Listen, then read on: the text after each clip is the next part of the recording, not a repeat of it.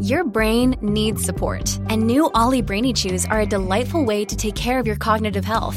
Made with scientifically backed ingredients like Thai ginger, L-theanine, and caffeine, Brainy Chews support healthy brain function and help you find your focus, stay chill, or get energized. Be kind to your mind and get these nootropic chews at ollie.com. That's OLLY.com. These statements have not been evaluated by the Food and Drug Administration. This product is not intended to diagnose, treat, cure, or prevent any disease.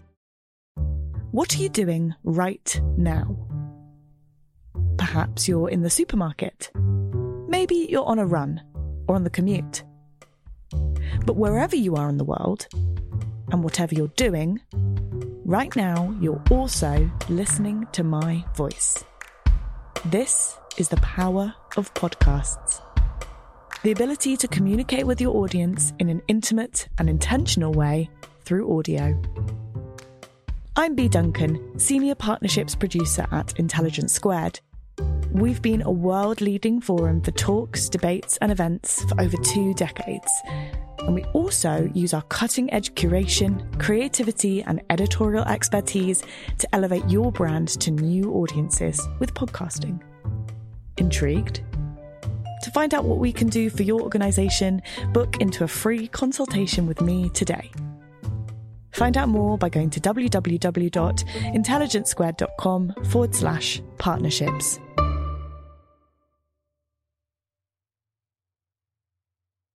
Raising Happy Kids, The Conscious Parent, How to Talk So Kids Will Listen. Books like these, along with magazines, TV shows and childcare experts, are all part of a multi-billion-dollar parenting industry. But how much of an impact does parenting really have on a child's development? Well, in this week's episode of the Sunday Debate, we're going back to 2018, when we staged the motion, Parenting Doesn't Matter, or Not As Much As You Think. It's a fascinating debate between psychology experts, delving deep into the nature versus nurture arguments, and we hope you enjoy it. Now, let's go to the episode. Thank you all for coming. This is very exciting. The motion is parenting doesn't matter, or not as much as you think. We have 4 amazing speakers. Let me talk you through our first speaker, who is in favour of the motion.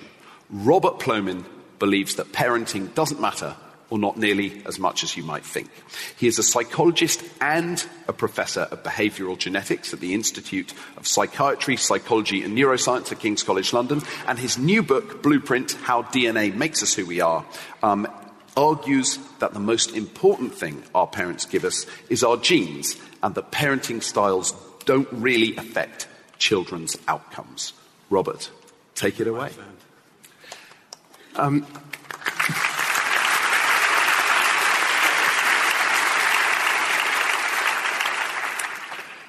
When I was in graduate school 45 years ago, psychology was so dominated by environmentalism, the view that we are what we learn, that genetics, it was dangerous to even mention genetics. We were told, for example, that schizophrenia was caused by what your mother did to you in the first few years of life. In the ensuing 44 decades, a mountain of evidence has accumulated that's convinced most scientists of the importance of inherited DNA differences in shaping who we are as individuals. That message is getting pretty well known, but what isn't quite as well known is the other part of the message, and that is these are the best evidence we have for the importance of the environment, but the data show that the way the environment works is very different from the way environmentalists thought it worked. It's not due to systematic environmental influence like parenting that we would call nurture. That the salient environmental influences are essentially idiosyncratic, stochastic, in a word, random. So I'll try and convince you of that in my remaining 9 minutes. But to summarize it, an easy way of remembering it is that I'm saying that if you were adopted at birth, you were reared by different parents, you grew up in a different family, you went to a different school, had different friends, had a different job, you would essentially be similar to who you are now. And that isn't just a thought experiment. Bobby grew up in New York, And at 19, he went to upstate New York to go to university. On his first day on campus, people came up to Bobby calling him Eddie, and they seemed to know who he was. And he found out soon because he met Eddie. And he said it was like looking in a mirror. This other person was very similar to him. And then it turned out they had both been adopted at the same adoption agency in New York City. And the publicity that came from this brought out a very rare case of an identical triplet who is also extremely similar. And they're not just similar physically, they're also similar psychologically. They're all in personality, they're all outgoing, their interests are similar, they're all interested in acting. And they're also similar in terms of mental health and illness. They're all prone to depression. But although it's dramatic, you don't need identical twins reared apart to separate nature and nurture. So Zand and his brother Chris, as you know, are identical twins. And they're actually more different physically than a lot of identical twins. Zand is the short, chubby one. He's a half-inch shorter than his brother Chris. And now. Yeah. And 6 kilos and counting heavier? It is. But quite deep research. So although they're reared together, you can compare identical twins to non-identical twins. 1% of all births are twins, 1/3 are identical twins. Identical twins are clones. They have the same DNA. Non-identical twins, like any brother and sister, are 50% similar genetically. So that method, the twin method, has been used to study hundreds of psychological traits. And that's what I've done in my study in the UK that I began when I came to England in 1994. It's called the Twins Early Development Study. So we've studied a lot of aspects of childhood development, and we find, like everyone else does, that about half of the differences we see in kids' psychological development, including educational achievement and mental health and illness, can be explained by genetic differences. But that means 50% is environmental. But these environmental differences aren't due to nurture. They're not due to systematic forces in the family that make kids in a family similar. Whatever it is, it's making 2 kids in the same family as different as kids in other families, and that includes identical twins. A method that makes it easier to understand that is the adoption method. So parents and offspring share nature and nurture. But with adoption, you can separate those two. You can study genetic parents who share nature but not nurture. These are biological parents and they're adopted away kids. And you can study environmental parents, adoptive parents who share nurture but not nature with their children. So for weight, for example, you can predict a child's about 10% of the differences in children's weight with their parents' weight. Is that nature or nurture? The relationship with adopted children, you can't predict any variance, any differences between the kids' weight from their adoptive parents. There's no relationship between the adoptive parents and the adopted children. Whereas those adopted children are correlated as much with their birth parents, who they never saw after the first year of life, as are children reared by their biological parents, suggesting the importance of nature and not nurture. So I want to emphasize that we're talking about differences, why children differ in personality and mental health and illness and mental abilities and disabilities. And we're describing those differences. There's 2 caveats that are very important. We're describing what is, the genetic and environmental factors that exist in a population at the time we study it. We're not talking about what could be. So weight, you may be surprised to know, is about 70% heritable. That means of the differences in weight in this room, about 70% of the differences are due to inherited DNA differences. Even if it was 100% heritable, it doesn't mean you can't change your weight. If you stop eating, you lose weight. So this is the difference between what is and what could be. And a second caveat that I think is very important in terms of the other speakers is that we're talking about the normal range of environmental and genetic influences. We're not talking about the genetic extremes of rare mutations that can have devastating effects on a child.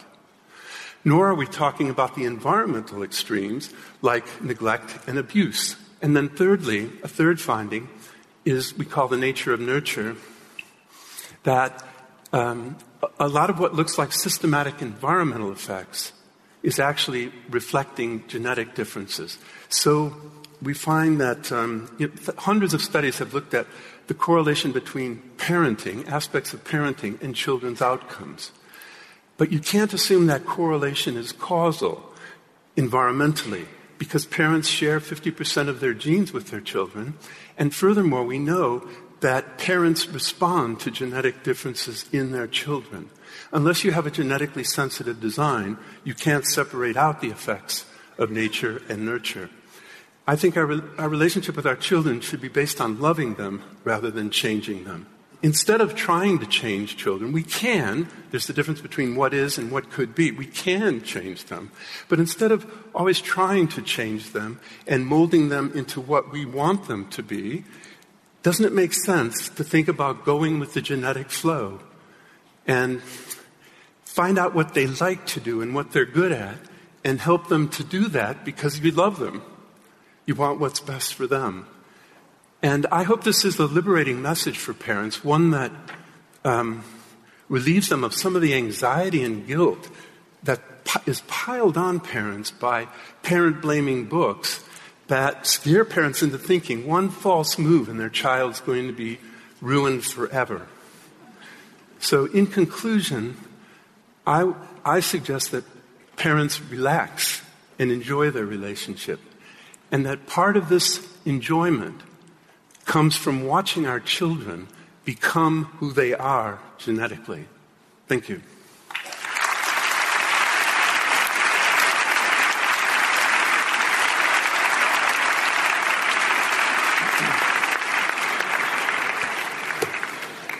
Robert, thank you very much indeed. Well, some of you may feel that let you off the hook a bit, but others of you may be wanting to feel useful and that you can make a difference. Unfortunately for you, our next speaker is going to argue against the motion. Susan Paulby is a developmental clinical psychologist and a visiting senior research fellow in the School of Life Course Sciences at King's College London.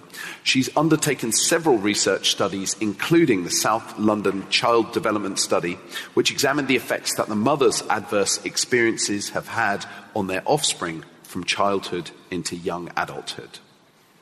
Susan, take it away.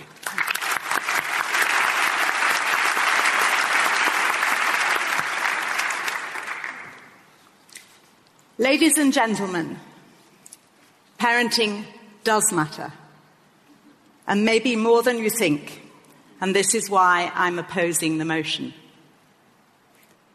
We all have two biological parents. Most of you will know who they are, some may not. I invite you to hold your parents, or those who cared for you as a child, in mind. Ask yourself this question. Have your parents and the way that you were brought up, whether for good or ill, had an influence on your life and who you are today? Robert would say, not really. In fact, he has said that if you'd been adopted out of the family, gone to a different school, held a different job, you would essentially be the same person as you are today. I think this is not true. I believe that parenting does matter. And what is more, it matters even before you are born. Evidence based on 30 years of research shows that our experience in the womb has profound implications for our well-being from conception to death. Exposure to maternal depression as a fetus has an impact on the well-being of the infant, child, teenager, and young adult. In order to show you how important parenting is during the 9 months of pregnancy, I will describe how rapidly the human fetal brain develops. At 4 weeks, the brain of the embryo is not much bigger than a grain of salt. And at 7 weeks, it barely measures 6 millimeters. But fast forward to the final trimester, and the developing baby's brain has increased in size by 260% to 341 cubic centimetres, a third of the size of the adult brain. And this does not happen on its own. The developing fetus collaborates with the mother on a mutual construction project. The fetus needs the mother to provide an environment that's healthy. And this does not just mean good nutrition. David Barker was the first to show that the environment of the womb plays a powerful role in influencing our later susceptibility to certain chronic diseases and how long we live.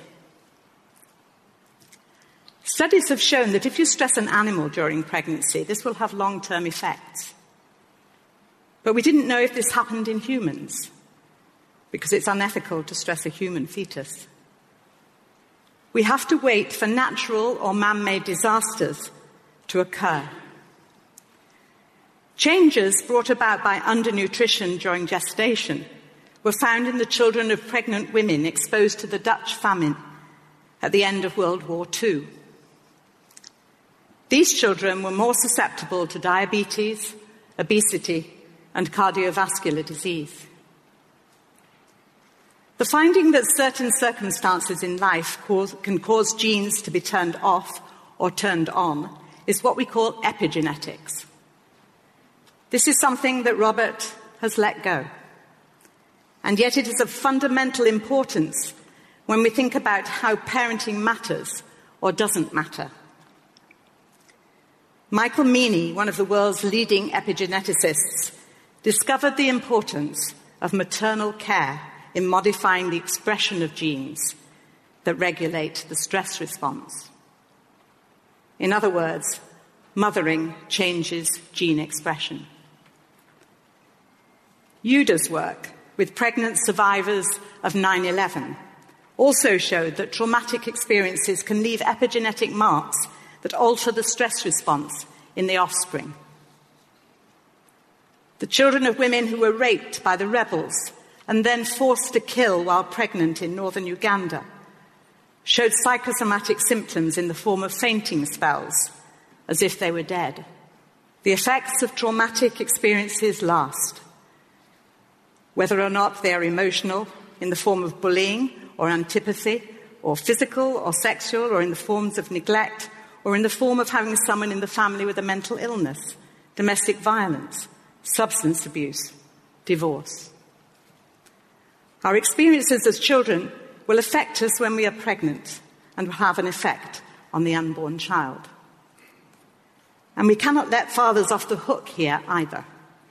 Recent studies have shown that paternal environmental and nutritional factors also affect the phenotype of the offspring by altering its genome. But as Annie will tell you, the good news is that positive experiences in early life of the newborn can build resilience and protect him or her from the effects of trauma. Let me end by asking another question. What do we want for ourselves and for our children? Most of us would say that we want to be happy and that we want our children and grandchildren to be happy. I would not be standing here today based on my polygenic score for debating. It is the care that I've received from my parents, the way that my father got me as a shy little girl to practice speaking aloud in order that I could take part in a play. And from my 3 children. Yes, parenting can go in both directions. How else would I have learned to be a risk taker? I certainly did not get that from my parents, as my children can testify. It is my experience of being parented and of being a parent that's made a difference and shown me that parenting does matter and does make a difference. I urge you to vote against the motion.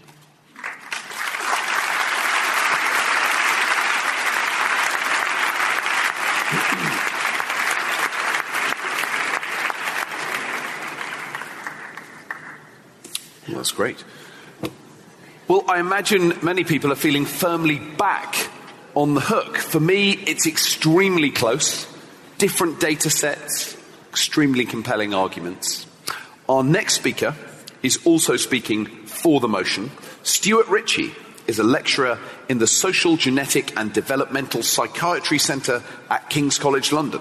His research focuses on intelligence and cognitive abilities using genetics and brain imaging and other methods to shed light on why some people are smarter than others. The people in this room, presumably. Thanks. Stuart. Thank you. Good evening. Thanks very much for coming along, and thanks to Intelligence Squared for inviting me along tonight. Parenting does matter, but it doesn't matter as much as you think.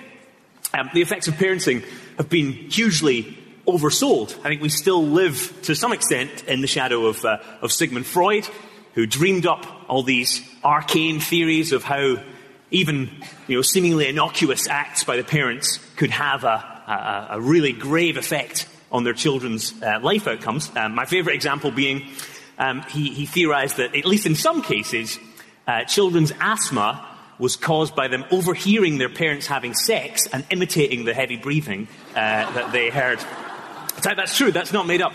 That's true. Well, it was made up by Sigmund Freud. It wasn't made up by me. And so despite this kind of absurdity, we still follow Freud in making that assumption that parenting matters a great deal. This assumption that differences between people are caused by differences in their parenting has been called the nurture assumption by Judith Rich Harris in her book in 1998, is so pervasive that it even affects the research of scientists who should really know better. Take, for instance, a study just published a couple of weeks ago in the journal Social Science Research.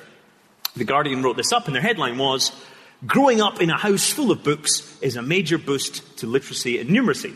And in the study, across several countries, children who did better at school tended to be from homes that were full of books. So more books, better grades.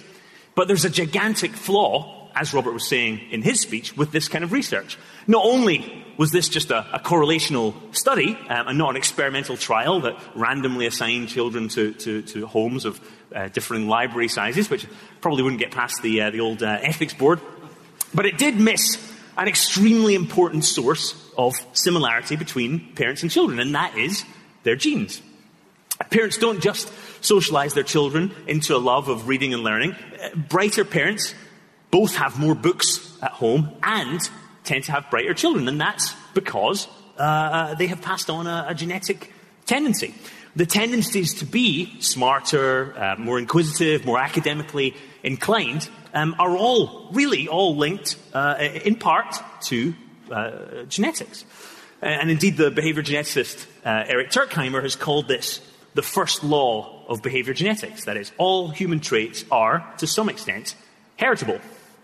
And forgetting the first law when you're doing research is pretty mortifying. And that study about books in the home didn't even mention the possibility that genetics might explain some of the reason. I even did Control F genetics on the paper, and there was nothing in there. But as I said, this is a very, very common mistake in research. Any study, as Robert said, that reports a correlation between some parenting behavior on the one hand and some child outcome on the other, and that doesn't take into account the effects of genetics is, for all practical purposes, useless, with only a few exceptions. And to be completely clear, I'm not saying that the research shows parenting has no effects at all. Indeed, if you do the proper studies, the ones that can control for genetics, so twin studies, adoption studies, and so on, you do find potential parenting effects for a few outcomes like educational attainment and so on. And we don't really even need fancy behavior genetic studies to know that parenting can't be all that important, because it's a common observation from parents who have multiple children that each individual child shows very different behavioral tendencies from a very early age. And that's backed up by research where siblings don't correlate, unless they're identical twins, don't correlate all that strongly on most outcomes of interest. And so a common response on hearing this kind of argument is, well, okay, if what you're saying is true, and parenting only has small effects, maybe I shouldn't bother doing nice things for my child, like music lessons and ballet classes and reading to them at night and so on. But that would be to completely miss the point. You should do all these things not because you think that they'll shape your child's life outcomes. It's because they're inherently valuable. Music and dance and literature are some of the best and most interesting things that humans do. And getting your child into them needn't be contingent on whether you think it'll add a few IQ points. And that's before we get into the truly eye-watering array of parenting fads and trends that pop up and disappear. Baby wearing, hot housing, tiger parenting, setback education, elimination communication, helicopter parenting, attachment parenting, detachment parenting, free-range kids, quality time, the family bed movement, baby Mozart, baby yoga, mindfulness for kids, grit, growth mindset, paleo diets, and even something, and I hesitate to even mention this, called orgasmic childbirth. And the reason that all these kind of fly-by-night trends and fads are so short-lived is very simple. It's because they're all pretty much useless at changing the way children turn out.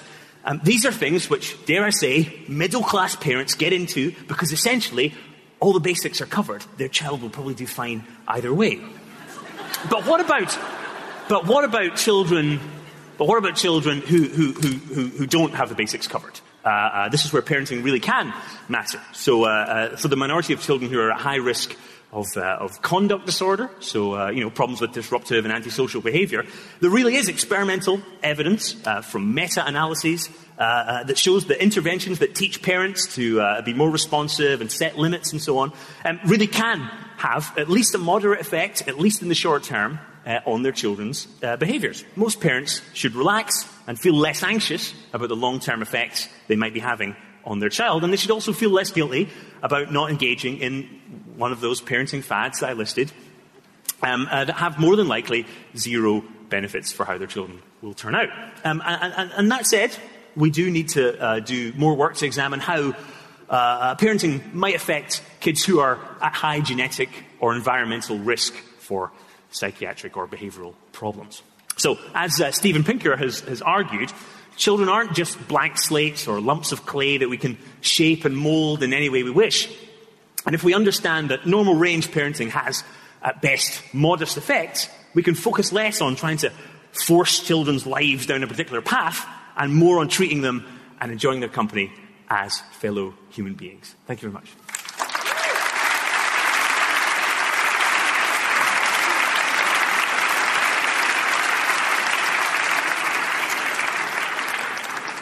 Stuart, thank you very much. And I would urge anyone who has the choice to choose free-range kids every time. It's also nice to know that Control F shortcut. I imagine if you get nothing else from tonight, that's pretty helpful. I don't know about you. I feel like a cat chasing a laser pointer. I am being yanked back and forth. Extremely persuasive arguments. But I'm sure we will hear more persuasive arguments from our final speaker. Anne Pleshette Murphy is a therapist and a parenting counsellor. She was the parenting correspondent for ABC TV's Good Morning America, and she was the host of Parenting Perspectives with Anne Pleshette Murphy on ABC Now. Her books include The 7 Stages of Motherhood, Loving Your Life Without Losing Your Mind, which is surely what we're all trying to achieve. And she serves on the board of, and was in fact previously the board president of 0 to 3, the leading American organisation dedicated to promoting the well-being of infants and toddlers.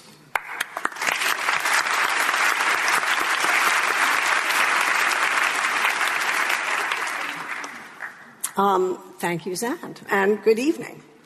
Sorry, before I begin, Stuart, your mother would like you to call her right after the debate.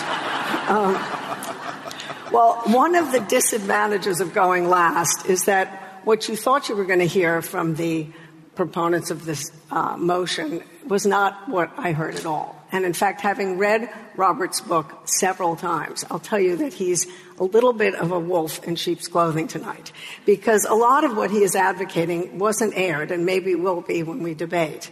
Because, as Susan made clear, parenting matters even before a baby is born. Well, we believe very strongly that while genes may provide a blueprint of who your child will become, the house is built on love. And no matter their polygenic score, which maybe we'll hear more about, or their genetic propensities, or something I love to say, their single nucleotide polymorphisms, children thrive in an environment of relationships, particularly their attachment with the people who are likely to love them the most, their parents.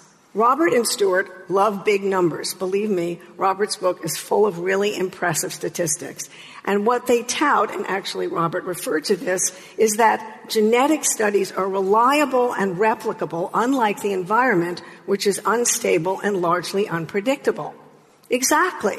Life is unsystematic, idiosyncratic, and serendipitous. Or maybe, as they say outside the ivory towers of King's College, shit happens. But when life deals children a challenging hand, we will argue that it is the loving hands of their parents and their carers that matters the most. And on a related point, Robert asked earlier, well, why are children, even environmental siblings, that is, children who are adopted and then compared to biological siblings in the same family, so different if they have the same parents? Well, having the same parents doesn't mean you experience the same parenting. I'm sure those of you who have more than one child will remember that baby number one, if the dummy fell on the floor, you boiled it and sterilized it. And by baby number 3 or 4, he was lucky if you so much as licked it off before you popped it back in his mouth. Parental relationships are not static. They change and they evolve, but they always matter. Finally, Robert believes that the genetic genie may be out of the bottle, but that encouraging parents to rely on polygenic scores or on what they can learn about their child's genetic scores in shaping their children's futures is absurd. So let me start with our central point, that DNA may provide the blueprint, but that the house is built on love. How many of you are parents? Okay, I would say most of the audience. So I want you to imagine a time when you were engaged with your baby in some kind of face-to-face interaction. Maybe you were feeding her or bathing him or just playing. And your eyes meet and you gaze into your baby's face and your baby coos or gurgles or smiles and you say, "Oh, hello there. You're happy today. What are you trying to tell me?" And your baby responds by cooing or smiling or dribbling some peach puree down her chin. This is what we call a serve and return interaction. It's like a tennis game. And it's unbelievably important in building those neural pathways that Susan described earlier. And we know this because neuroscientists can now look at the electrical activity in the brains of young children when they're fully awake and interacting with others. And we also know what happens when young children do not get this kind of serve and return interaction or attention or responsiveness. Babies raised in environments of stress or deprivation, and they're not outliers, will show far less activity in key areas of their brain, particularly the prefrontal cortex, which is the kind of air traffic control center of the brain that's critical to social emotional development and learning. Relationships build the brain in other ways. If you imagine a time, let's say a less happy time when your child's having a meltdown in Waitrose or screaming from his cot at 3 o'clock in the morning, and you respond. When you do that, you provide a sense of security, a buffer from stress, and you send the critical message, it's okay, I'm here, you can trust your environment. And as hundreds of studies have shown, children who are blessed with positive, healthy relationships with their primary caregivers are better able to read other people's feelings and able to control their own. They are able to cooperate, to form friendships, to experience increased self-confidence, and to learn. So Robert and Stuart can make a very impressive case for the heritability of intelligence and school attainment, and also a host of psychological problems. They use an example from Robert's book, and I quote, "What if you found out that one of your children has a low score for educational attainment, which is quite possible, regardless of how high your polygenic score? It makes sense to go with the grain rather than against it. He then advises that you cut your losses and not waste money on higher education that doesn't suit them." So let's imagine parents are told when their child is 2 or 3 or 8 that little Rupert is just never going to pass his GCSEs. Why wouldn't they just shrug their shoulders and say, what's the point of reading them books? In fact, why don't we just take them out of that lovely school and get them some vocational training fast? Well, I would argue that whatever these parents are going to save on educational fees, they're going to pay for in Rupert's therapy. And actually, I'm not joking, because labels are limiting, they're unhelpful, and they're hurtful. And it's particularly wrong to label children. It's wrong to label anyone based on a polygenic risk score that has very low level of predictive power that the current scores can generate. And finally, the other side of the House asserts that genetics are not antithetical to equal opportunity. Stuart alluded to this. Quite the opposite. They say that if we control for environmental factors such as privilege and prejudice, genetic differences will account for more of the variance in school achievement and employment. Well, that does sound fair.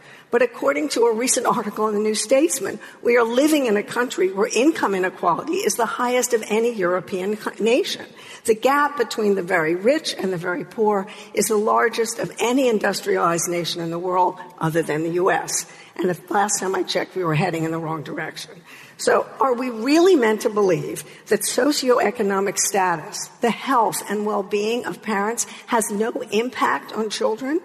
What about that little girl who might have a polygenic score which would predispose her to loving books, as Stuart was indicating? What is she supposed to do if her parents can't afford to buy books, or if she's going to school hungry every day?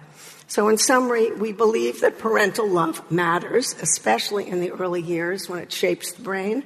Genes matter, but even if they account for 70% of a trait, like intelligence, the remaining 30% can't make 100% of the difference.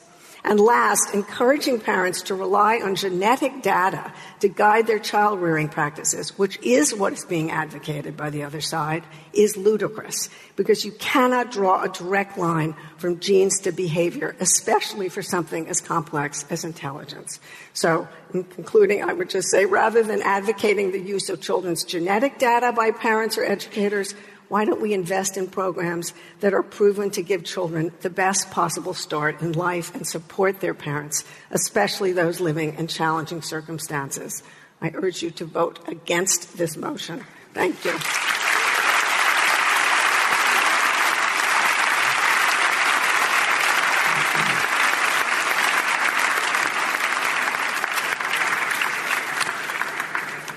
Well, this is a very exciting moment in the evening. First of all, I should say thank you very much, all of you. Those were totally compelling.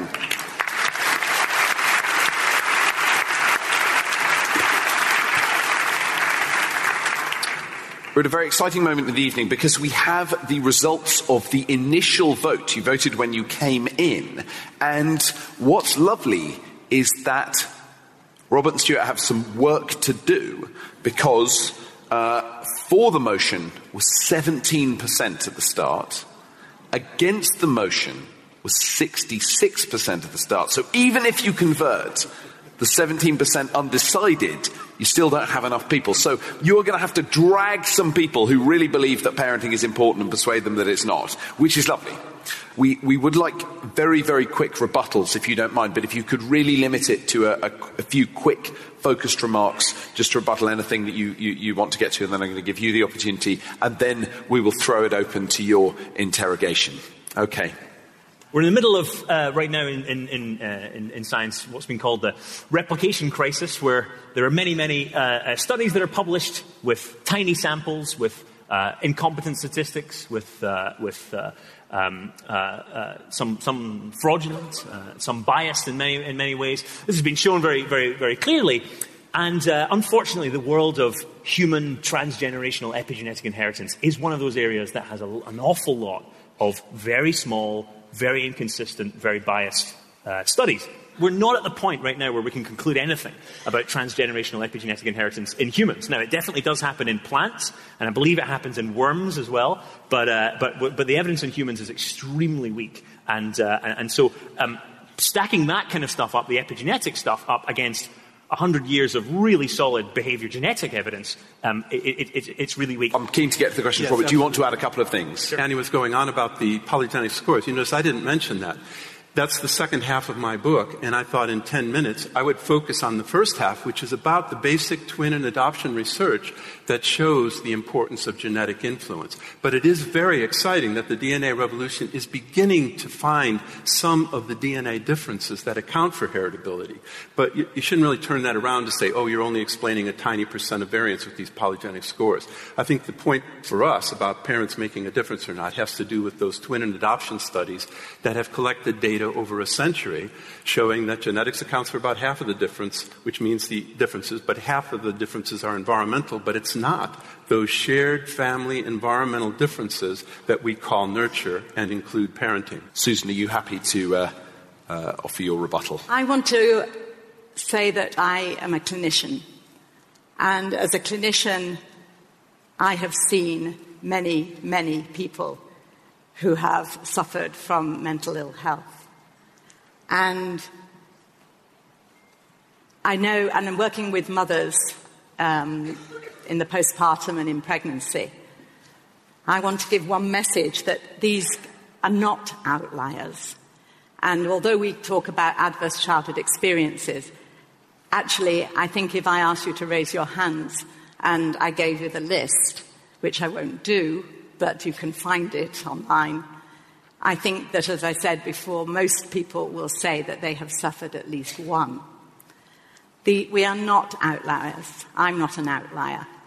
And working with women clinically has shown me that we actually do need to support them. We can't leave it to their genetics. And if I have one message to give to the government, it's that we recognise the importance of the pregnancy period and that we give mothers and fathers maternity and paternity leave in pregnancy as well as postpartum. Thank you, Susan. Anne.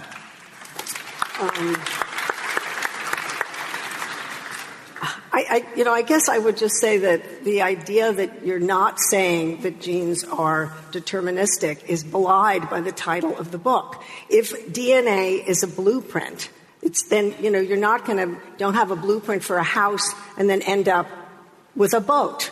The implication is that genes do make us who we are. That's basically the message of your book. And I think that what we really have to keep in mind is that, as you showed on that graph, that, and I'm not a geneticist, but what I did learn from your book is that when we talk about heritability, we're talking about populations. We're describing populations and differences within populations. Is that right?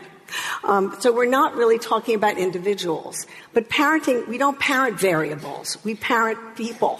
And there's just so much. I, of course, agree with you that we shouldn't force children to be something they aren't. But actually saying that there's a 70%, you can look at their intelligence scores and it's a 0.7 that they're not, let's say, going to be as clever as you'd like, and then actually labeling them not so clever is really bad parenting and is going to have a very negative effect on children. So that's the difference. Yes, working with what's good about them is great, but I think it's naive to think that being labeled in a family as the not so clever one is not going to have a really bad outcome for children. Perfect, Ed. Thank you.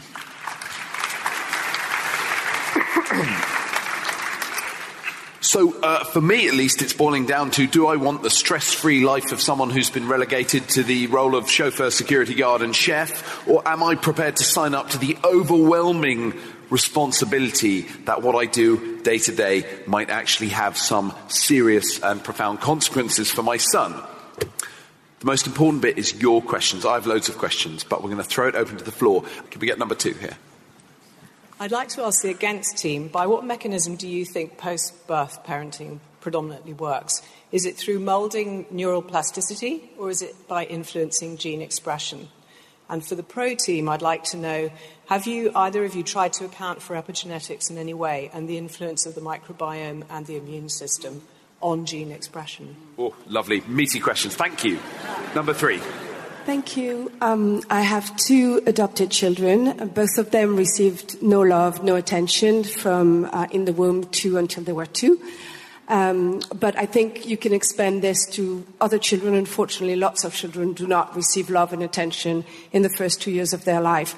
So my question for the panel is, are they doomed because they never got the nurturing love they needed to get at the beginning? Or if I got lucky with the lottery of their biological children, I'm just fine and I can relax because if they got good parents, they're going to be superstars. Fantastic.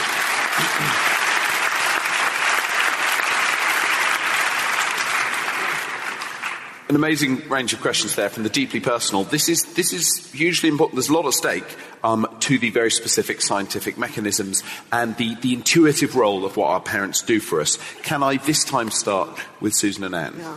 Well, actually, two of you have asked two really important questions. This issue of sort of neural molding and how much after the baby is born. I mean, the brain is incredibly plastic in the first few years of life. So I would say to you that actually what you are doing with the babies, no matter what kinds of early experiences they had, will make a huge difference. We see this from things like the Romanian orphan studies. And these are controlled studies where the children who were put into foster care after they had been institutionalized for a few years were almost indistinguishable from children who had grown up in homes that had not been adopted. These are the kids who were institutionalized.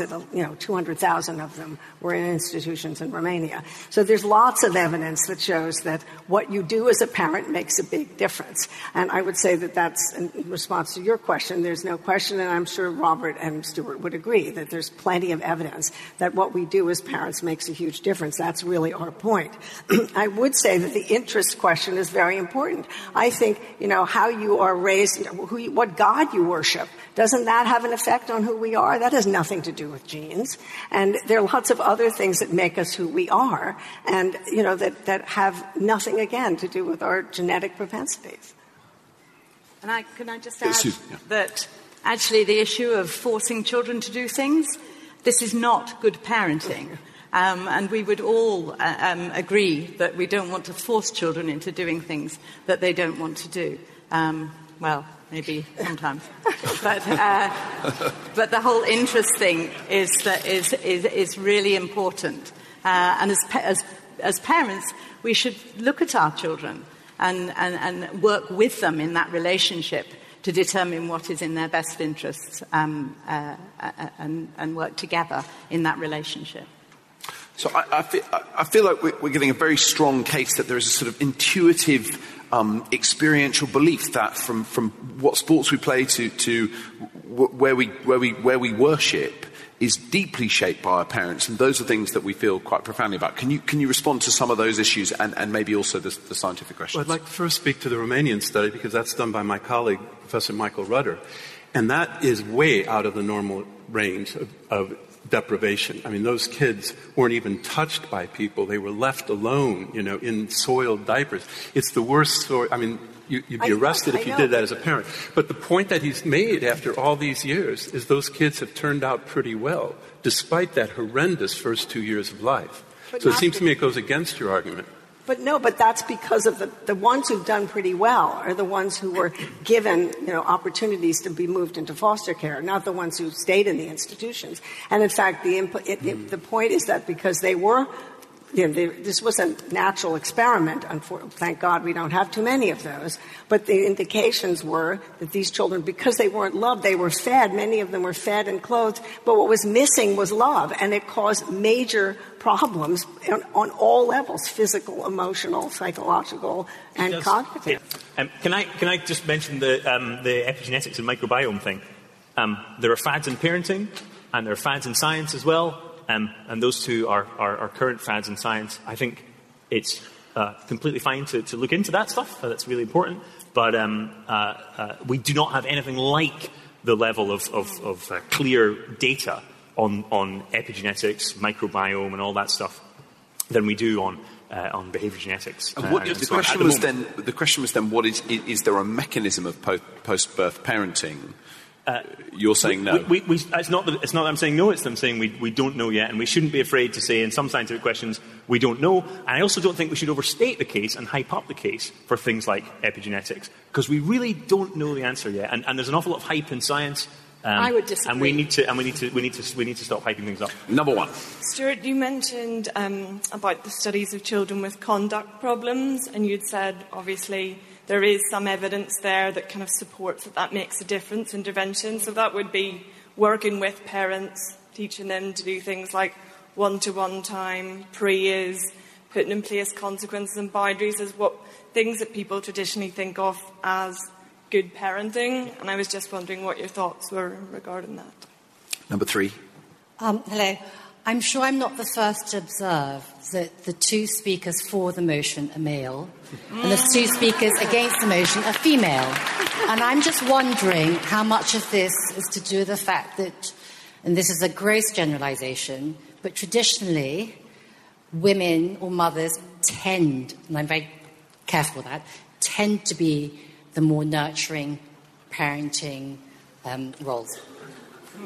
I think you phrased that question very elegantly, and if you hadn't asked it, I would have done. Thank you. This is a difficult topic, very sensitive for many people, and I'm very grateful to all our speakers for handling it so sensitively. Robin Stewart, can you start, maybe respond to the working with parents, the one-to-one things, but gender and outliers seems to me, I'm particularly curious about the gender one. We seem to have genes that make us believe that we matter as parents, even if we don't. So I wonder if you could respond first of all. To which question now? Well, if you can gather up whichever bits of response you want to offer us. Well, we tried hard to improve the gender balance. At least it is 2 males and 2 females and then Zand.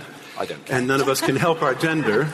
But, I'm a parent. I have 5 kids, depending on how you count. So, I don't know. I mean, how much of the variance is explained by gender in terms of nurturance and loving your children?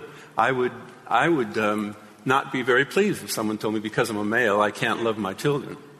But do you think maybe men care a little bit? Men want to believe that they are less influential parents than they might be. I feel more drawn towards but possibly because fatherhood is different to motherhood. Don't know. I don't know. It goes beyond the question of genetics, though, doesn't it? Yeah. Okay. Hopefully people can respond to our points. Hopefully people can, respond to the points we're making in terms of, with a rational analysis of the scientific points that we're making rather than whether we're male or female. Hopefully we're beyond that. We do have time for a couple more questions. Thank you. One thing that'd be helpful is if you guys could each kind of tell us what you define as parenting, because it seems like the for side is saying parenting is don't contort yourself with, all these extra things like the latest fad parenting, whereas the against side is saying don't neglect your children. And I think everybody might agree with that. It'd be helpful to say what are you talking about when you're saying parenting matters and it doesn't matter. Thank you very much. Lovely. And number 3. Thank you. I had a question for Anne Pleshette Murphy. You said, and I think I'm quoting, what we do as parents makes a huge difference. If that's the case, how do you account for these research findings from these twin and adoption studies we've heard quite a lot about this evening? If it's true that what we do as parents makes a huge difference, how do you account for the fact that siblings raised in the same household are as different as siblings raised in different households? You said it's because when we parent even siblings in the same household, we treat the siblings slightly differently. Yes, that's probably true, but we can't possibly treat them as differently as an entirely different set of parents would treat 2 siblings separated at birth. So how do you account for the fact that not only 2 sibs brought up separately are as different to each other as 2 sibs raised together, but more importantly, and neither of you have addressed this, how do you account for the research findings of all these twins that have been brought up separately, separated at birth and brought up by different families? They turn out to be, it turns out, almost identical in spite of being raised differently. If parenting makes such a big difference, which you seem to think, and that's your side of the argument, how do you account for these research findings, which have been replicated numerous times? We're going to get there. It's good. I tell you what, for those of you that think this is a false dichotomy, sitting in my chair, I can feel the heat coming off each side. It is not that at all. So, first of all, defining parenting. I'd love to hear from everyone on that. Then talk about peers, and finally, we'll come to your the specific challenge there. Can we start with you two defining parenting? Well, I've studied parenting in many different ways, observational studies, videotaped interactions between children. So I've used all the methods to study parenting that anyone has used. I've had large-scale studies with developmental psychologists, etc. So I'm defining parenting in terms of the measures that people are using. There's two major factors. It's a warmth dimension and a controlled discipline sort of factor. So we're just using measures that other people use and call parenting. So, and in terms of peers... sorry, did you want to... Well, I'd like just to add that there is no word in the English... Well, there is now, but the word parenting doesn't exist. In fact, there isn't a verb to parent if you look back in the English dictionary in the past. And actually, it rather negates the meaning of a parent, who is actually a man or a woman in an undeniable relationship with a child by reason of a biological fact. And I think that I personally would want to call that parental care and not parenting. The last question was specifically about that. That there does seem to be, and maybe it's literature that I'm a little bit familiar with, just because I'm a twin. I hear it a lot that there are these examples and data sets that really seem to suggest that raised in wildly different environments, individuals can turn out very, very similar. How do you account for that, or how do you respond to that? First of all, the number of situations like that documentary showed are very rare because it's not done anymore. We don't separate identical twins and have them adopted out of, in other families. But when we do look at the twin studies, again, what we're seeing, and this is probably why we're not disagreeing very much, is that it is both. I mean, we're not saying that you're a blob of clay and that the only thing that influences you is your parenting. But in fact, the reason that kids are different in families is because A, they're different when they arrive, and B, I would argue that parents' relationships to number 1, 2, or 3 are very different. I mean, to someone's point, parents raise their children raise their parents as much as parents raise their children. Susan, you had a comment about men. Yeah. Yes, Matters arising. Really in response to the person over there that said she'd noticed that there were 2 women on this side and 2 men on this side. So I just wanted to say that, I wondered whether it was something to do with the fact that men feel that their role as a parent ends at fertilization. And I want to say to you men out there, you've heard the arguments. Your children need you more than just your genes. And they need you. We need you as mothers, and we need you, and you are as important as the women. So please don't feel that we're ignoring you. Here. I've just these events are not called Intelligence Squared for no reason. Let's call on number 1. Hi. Can you tell me how much you think parenting matters in percentages from each side? Fantastic. That's lovely. Thank you. That's a lovely, clear question. So quick responses, starting with Robert and Stuart. Okay, 50% of the variance is not genetic, it's due to the environment. But how much of that is due to specified parental effects? I can come up with a few cases where it's maybe 10%, but on average, I'd say it's less than 5%. Less than 5%? It's a fantastic question. Great. Unfortunately, you've already voted. Can I sort of... 5.5. Just a slightly bit of... So these things differ across the lifespan, so there are larger parenting effects earlier in the lifespan for something like intelligence than there are later. And as Robert said, there are some traits that have larger effects than that. So things like education has a larger shared environmental effect than something like intelligence or height or something along those lines. Psychopathology. Or indeed psychopathology, yeah. Lovely. But we've got 5%. Do you want to give a number? I'm afraid you're not going to get a number out of me. I think it's a false dichotomy. Obviously genetics is important, and it accounts for a lot. But I think that, of course, parenting, the epigenetic effect is affecting the gene So I don't think that I can give you a percentage. I don't know. Can I push you for number, Anne? Well, yeah, I mean, I would say just the opposite. I would say parenting accounts for probably a huger percentage. Or I put it another way, I think it's that 80-20 rule. I mean, if something can be explained by genetic predisposition accounts for 80% of a particular trait, to me, the 20% can make all the difference. It's not that you can't weight it equally, in my opinion, in terms of what matters as far as the quality of a child's life. I mean, and I would only say that if you like the research and it sounds compelling, buy Robert's book, but don't support the motion. Great. That's very disarming. So the moment of truth. What's very nice about this result, before I announce it, is that everyone gets a bit of a win. So, remember, in the pre-vote, for was 17%, against was 66%, and don't know was 17%. So, in the final vote, for was 29%. So you've dragged quite a few people up. I mean, you've almost doubled it there. Against dropped a little bit, but you did carry the day with 51%. And don't know, we've slightly increased the amount of confusion to 20%, which I think is lovely.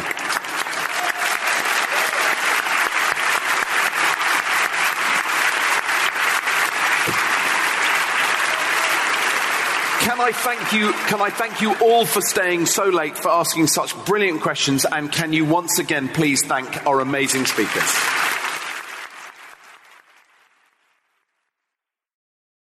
What are you doing right now?